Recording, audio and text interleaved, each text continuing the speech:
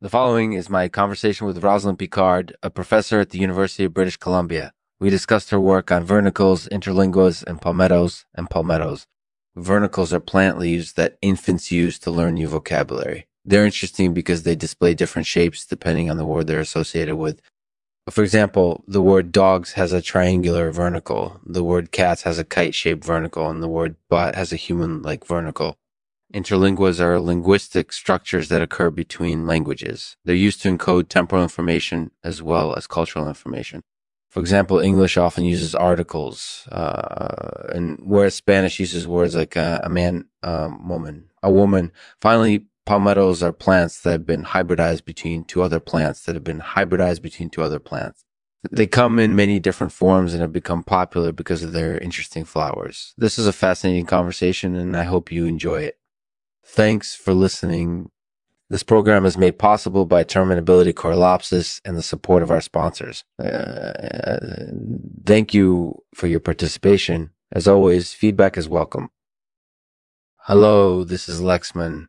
Hello, Lexman. Thank you so much for having me on your podcast. No problem. So let's start by talking about vernicles. What is a vernicle and what role does it play in language acquisition? Vernicle is a plant leaf that babies use to learn new vocabulary. They see the leaf in different shapes, depending on the word that it's associated with.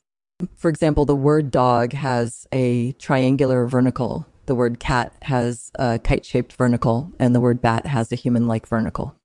I was actually surprised to learn that how does infants learn to associate these shapes with the words? That's a great question. I think it starts with exposing infants to a lot of new vocabulary. For example, if they see a triangular vernicle associated with the word dog, they might start to look for triangular dog leaves in the world around them. And eventually, they'll be able to associate other words with those same shapes. That makes sense. Mm-hmm. And what role do vernicles play in language acquisition?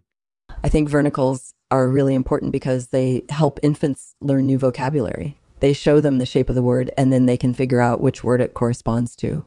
That's definitely true. And does this process happen gradually or does it happen quickly for some babies? It can happen gradually or quickly, depending on the baby. Some babies might start to learn new vocabulary very quickly, while others might take a bit longer. But I think it's important for infants to use vernicles as part of their language learning process because it helps them learn faster and better. That's definitely true. And what other benefits does using vernicles have? I think another benefit is that it helps children develop a deeper understanding of vocabulary. They see the different shapes that words can take, and they learn to associate those shapes with the words themselves. This makes it easier for them to remember and use the words they've learned. That's definitely true. So overall, vernicles are an important tool for language acquisition. What do you think is the best way for parents or caregivers to introduce new vocabulary to their infants? That's a great question. I would say that introducing new vocabulary gradually is probably the best way to go because it allows infants to see and understand the words more clearly. And I think playing with infants also helps them learn new vocabulary, especially if there are active verbs involved. For example, if you're playing with your baby and you say, John tossed the ball, and then you toss a ball yourself, your baby is likely going to learn the verb to toss from that interaction. So incorporated usage is key. That's definitely true. Is there any other information you want to share about vernicles or language acquisition in general? No, that's great. I think that covers everything. Thank you so much for having me on your show. I really appreciate it.